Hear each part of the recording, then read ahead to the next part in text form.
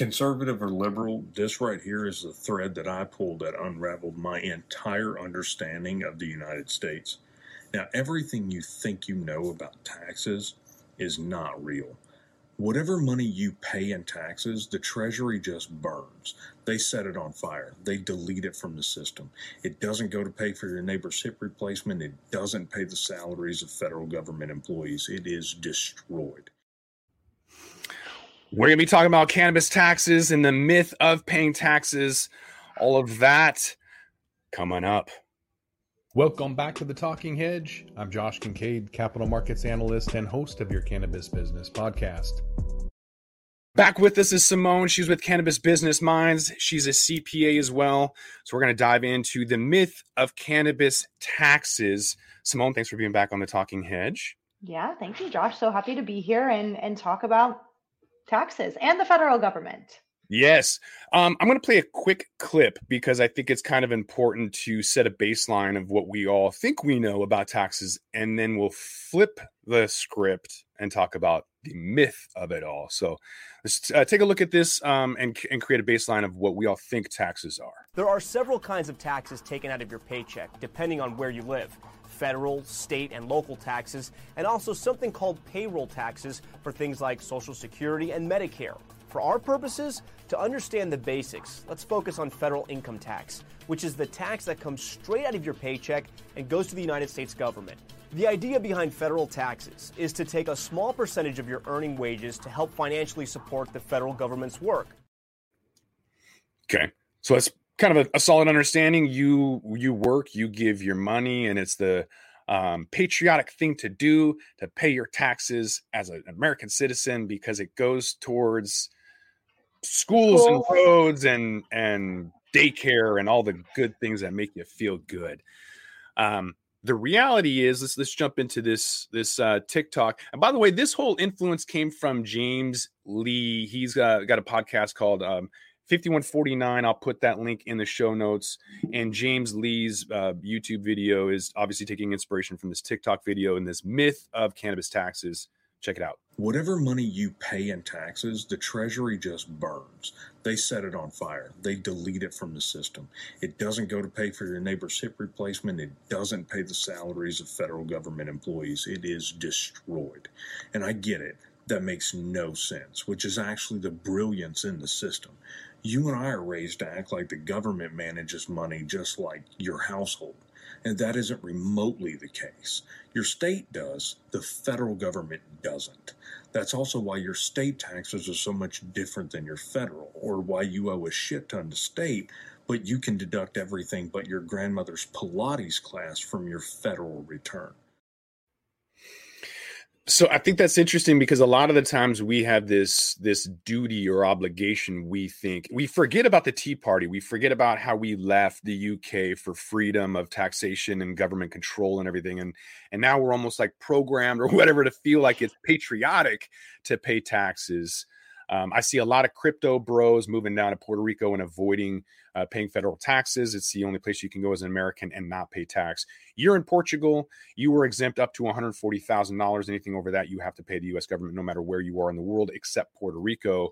And so there's going to be a lot of criticism. You'll be deemed all kinds of things if you try to avoid taxes. Just wait for it. It'll be a propaganda targeted towards people who try to avoid it, when the whole reality is a complete misnomer, because only 8% of your taxes that go to federal end up coming back.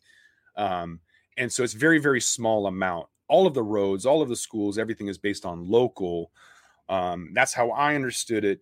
And so I kind of wanted to, being tax season, I kind of wanted to throw it out there that your taxes don't always go to what you think it does.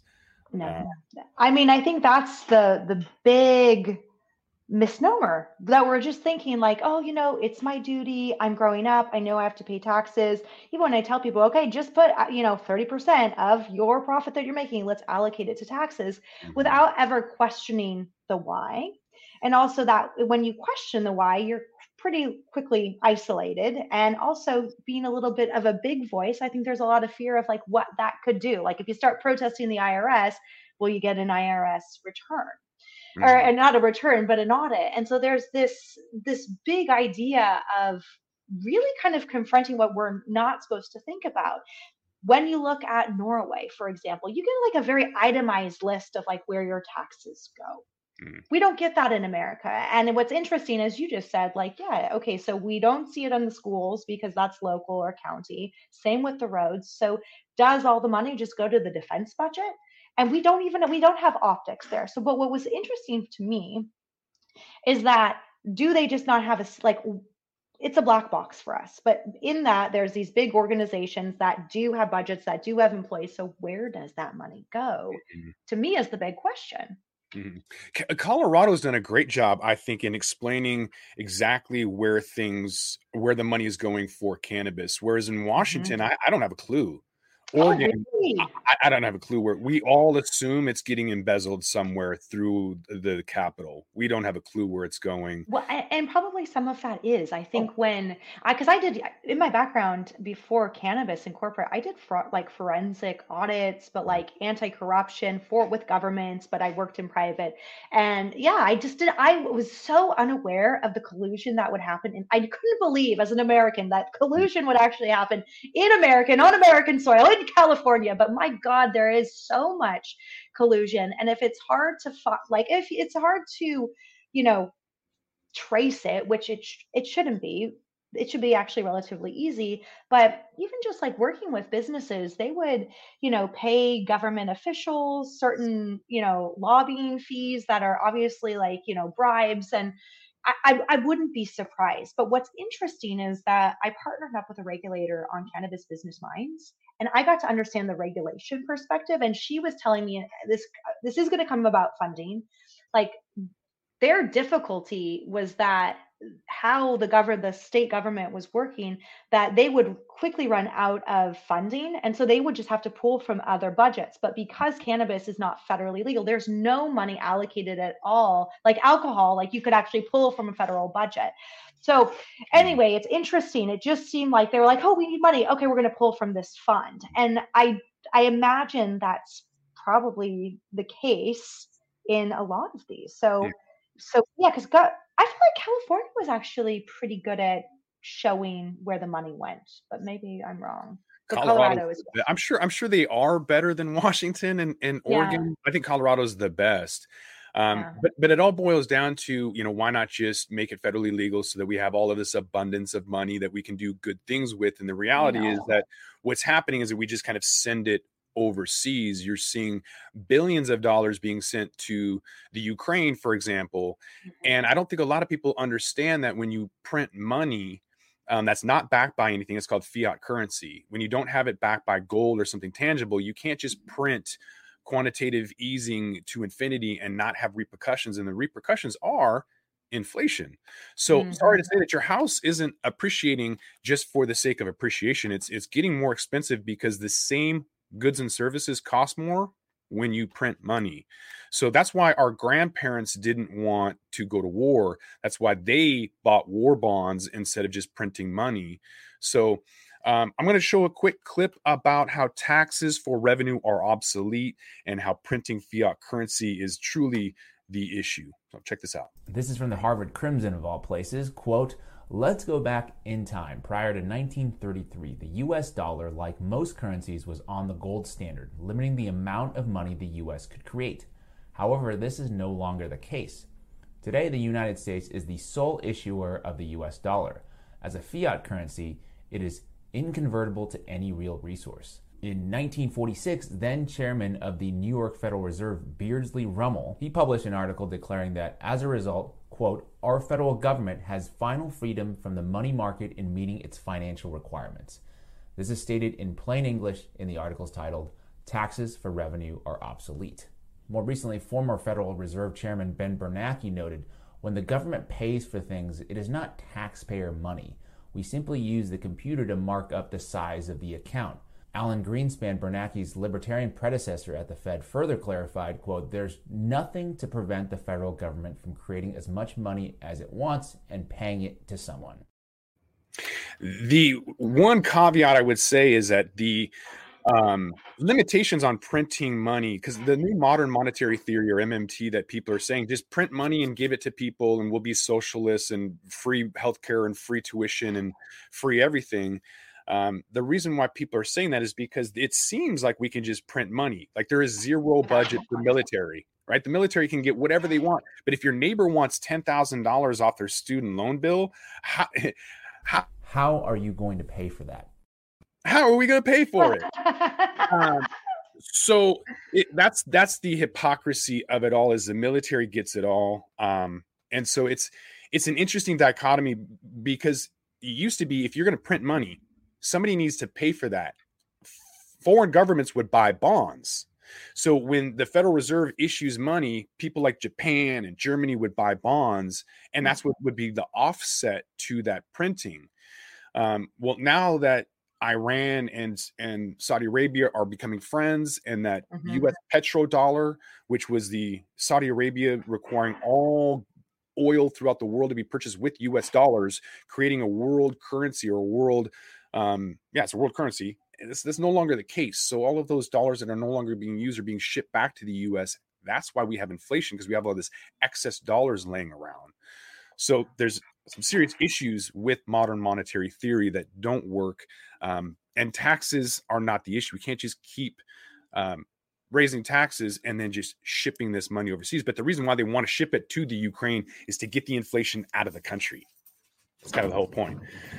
Well, and it's coming in Europe, like 12% in Portugal. So it's just, I think that's the one thing that, I don't know the level of expertise of your audience, but explain it to me like a 5-year-old, like, why does inflation incur? Like, why does it incur? Like, why is it happening like month over month? Like, who decide, like, why are prices raising? Like, even as somebody who I consider myself relatively educated, I don't understand it. I'm like, okay, it's just 12%. Why? Like, who's increased? Like, why? And so what I'm understanding from this conversation is that your belief, it's really because we're printing too much money.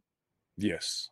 Yeah, there's a balance. If you have, so gold was that balance, and you could print as much as you were worth. And so when you remove the connection between printing money backed by gold and just printing money backed by nothing, is there's no accountability. You have no worth. And so foreign governments will keep buying the US dollar because it's the cleanest dirty shirt in the room. But as soon as it's no longer an economic viability to choose your clothing based on what's not so dirty, like, you don't go and be like, oh, this isn't so dirty, I'm going to wear this. But when those are the only options, that's what you're going to go with. Now that we have central bank digital coins, we have a lot. So Muammar Gaddafi and Saddam Hussein, all these people wanted to change the way that they sold oil. Muammar Gaddafi wanted to sell it based on gold. In Iraq, they wanted to sell it based on euros. And the U.S. has had this really big issue in doing that. So now we have this distraction of modern monetary theory. Well, why don't we just print money to infinity? So let's check out what modern monetary theory is, and maybe we can talk about that some more. From the New Republic, quote, MMT argues that money is a legal and political construct, and that limits to government spending are not monetary and only mildly economic. They are primarily political. MMT clarifies what is economically possible, Kelton writes, and thus shifts the terrain of policy debates that get hamstrung over questions of financial feasibility.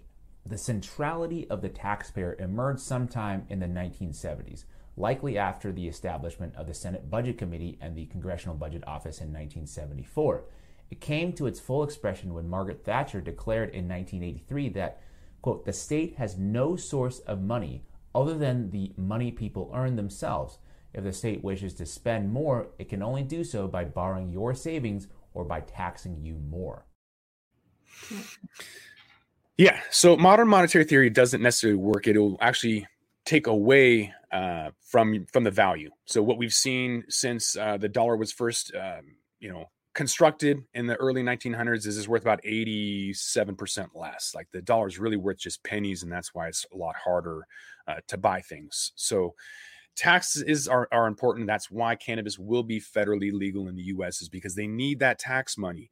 People are spending less on alcohol, and they're going to want to obviously get that back with cannabis taxes. But hold on, IRC 280E, the federal government is getting a massive premium already on any legal cannabis business. So I remember having discussions when I feel like we lobbied together in DC, like everyone knew it should be legal, but like there's obviously several reasons why it still isn't. Political is one of them, but the IRS is getting massive amounts of revenue right now from cannabis businesses, like 3 or 4 times. So I would almost say, like, why don't you think that they're already kind of cashing in on this? This is what a lot of accountants think. They are, and it's funny too, because a lot of people are choosing not to pay their taxes as a strategy. So up in Canada and the US, they're deciding that they're not going to pay their taxes because it's only a 6% penalty. The cost of capital on borrowing that is so cheap. Why would you pay it? The penalty doesn't make sense. And instead, like, I don't know, there's other crazy ass penalties that people will get. There was a YouTuber, this guy, Alex Jones, got charged $1 billion for saying crazy stuff on YouTube. But then the fine for, not paying your taxes is only $6. I don't know. It's just wild. weird. It's weird how we penalize people. You're gonna pay tax anyway. Like charging to pay taxes is insane. It's so true. And then also with the state, like if you don't pay state taxes, especially like employment taxes, like, oh, they're going to go after you. They're going to go after the cannabis license, all that. Where you're right, like there is this interesting strategy of like, okay, well, what will you really do? And I guess the worst is like there's liens on your homes and your assets, but if the penalty is so low, and you're going to be hung up in court for quite some time too. Yeah. So here's an interesting short clip about how modern monetary theory and taxes are more of a political construct, and it's not even economically feasible. So let's check this out. We've printed money like crazy, not only during the pandemic, but the Fed has been actively engaging in something called quantitative easing for years, meaning a monetary policy characterized by low interest rates, which encourages borrowing, thus injecting more money into circulation. All right. So what does that mean? There's another clip. Quote, the myth establishes taxpayers as a privileged class. If taxpayers fund the government, then it follows that they should decide what the government does. After all, it's their money. As a result, the most marginalized and disadvantaged people are seen as least worthy recipients of government assistance, while the rich and powerful rig the levers of power to receive favor after favor. I think that's really important. So the government is able to increase taxes as much as they want, and then they make you feel like you're privileged. That's the whole misconception, or the government manipulating you to think that you are patriotic to pay your taxes because you're privileged. So you should do this because you get your roads paved and you get your whatever. It's like, no, this is my money. Yeah. And then they're just using manipulative tactics to kind of throw back at you, when the reality is they're just embezzling that and sending that off to their political friends or whatever. And the reality is it's not really going to the things that we think. So cannabis taxes might, as long as it's transparent. We already know federal taxes are not transparent, and it's a complete myth. So I really like this whole concept of being a privilege, and that's why it's patriotic. It's complete manipulation. It is complete manipulation. Also, the interesting thing about the marginalized groups, and even like when you look at like the income brackets and the percentage of like, okay, so if you're making like less than 20,000, why are you at that percentage? And the increase of that next tax bracket, it's not proportionate. And so it's just very interesting when you climb up the tax brackets and you look at the percentage, who really, like when you actually aren't making a ton of money, you're really taxed significantly as a proportion to how much you're making. So it's wild. That's like gas. Gas is a regressive tax on the poor because rich people can afford it, right? It's not, it doesn't do anything. So there's no budget for the military, but free college and healthcare is bad. Let's take a look at that. Certain spending, nobody bats an eye. Year after year, the military accounts for nearly half of the federal government discretionary budget. But other types of spending, other fiscal proposals, Medicare for all, for example, that's money we don't have. Okay, so why do we have taxes? It's designed to protect the wealthy. Let's hear it from James Lee out of his mouth. My point is, in the end, a lot of our system is designed and perpetuated to protect the interests of the powerful and the wealthy. He wrapped that up pretty well. He did.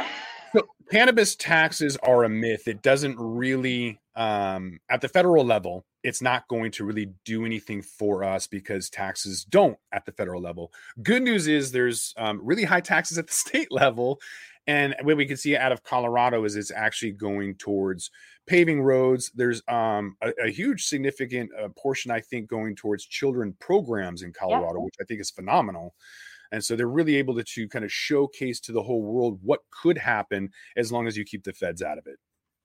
I think that's the best point is like, let's keep the feds out of all of this and like, just let the states regulate. And if that could be the way, you could see a lot of improvement in your local area. Because if you're in Colorado at the moment, why do you care if what's happening in Florida? You don't really so much. It's very interesting. Yeah, we're not privileged. It's not a privilege to pay taxes. We need to remember why our ancestors came here. The Tea Party, they said that, taxes are only going to be a T. And then taxes are only be at corporations. And then, so if you even look at the federal tax code, it's not even supposed to be individuals, but we allow it to happen. We volunteer our taxes. So we need to be a little bit more demanding on what happens with those, especially with something as altruistic as cannabis. We really want those taxes to go towards something good. Yes, we definitely do. I mean, we all have our own social security number, which is kind of like a tax ID number for the government. So it's like even at birth, you're kind of registered into a system of a corporation. Like this is how much you're kind of going to be worth. So it's interesting. But knowing that, it's like, yes, avoiding taxes is maybe a strategy, but there are penalties. But like knowing how to leverage the tax code and maximizing it to allow yourself to build your not build your wealth, but pay less taxes is what people should be thinking about. Like that to me is the big takeaway is, making sure that you're structuring things right and that you're working with smart people. And I'm not a tax CPA. I am like a financial consultant CPA. So working with like somebody who gets the tax code so you can exploit some of the stuff in it. Yeah. I think step one is realizing that you're not privileged. It's manipulation. There are places you can go like Puerto Rico, but you shouldn't have to. I know. So it's kind of like trying to hold people accountable is it's a lot of energy that I don't have the patience for that. But at least with a platform like this, I can inform other people that you're not privileged. You're not patriotic. You're just manipulated. Exactly. But what would you want somebody's takeaway to be like? Because this is a great takeaway, but like what action could we empower somebody to take? Just awareness. Share the video, because if you're aware of the manipulation and you can tell people you're not privileged, this isn't a good thing, this doesn't go towards anything, it's a myth, then we can really start holding the government accountable. Because right now, what I'm trying to say is you can't send billions to the Ukraine and then yell at your neighbor for 10 grand. That's insane. And the lack of awareness of financial stability, financial education, how things work, people they're like quantitative easing. I have no idea what QE is, but it sounds great. We need financial awareness, empowerment, education. And so you can save your own country from going into financial default.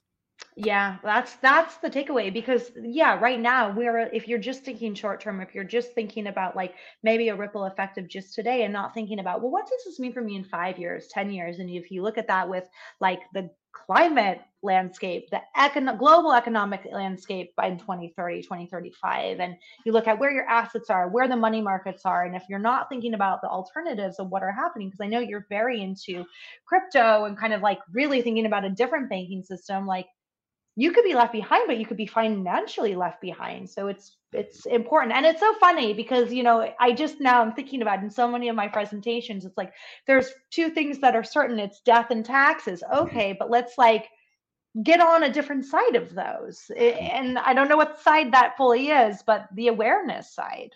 Yeah. Knowledge is power. That's for sure. Mm-hmm. Where can they find you at, Simone, if people want to get more information about Cannabis Business Minds or more about, financial freedom?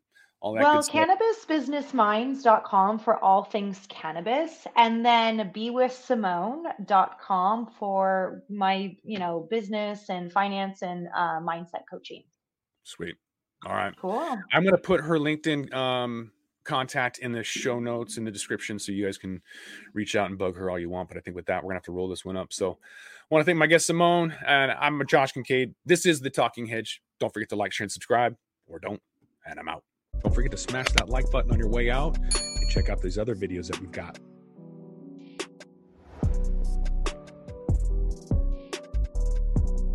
Thanks for listening to today's show.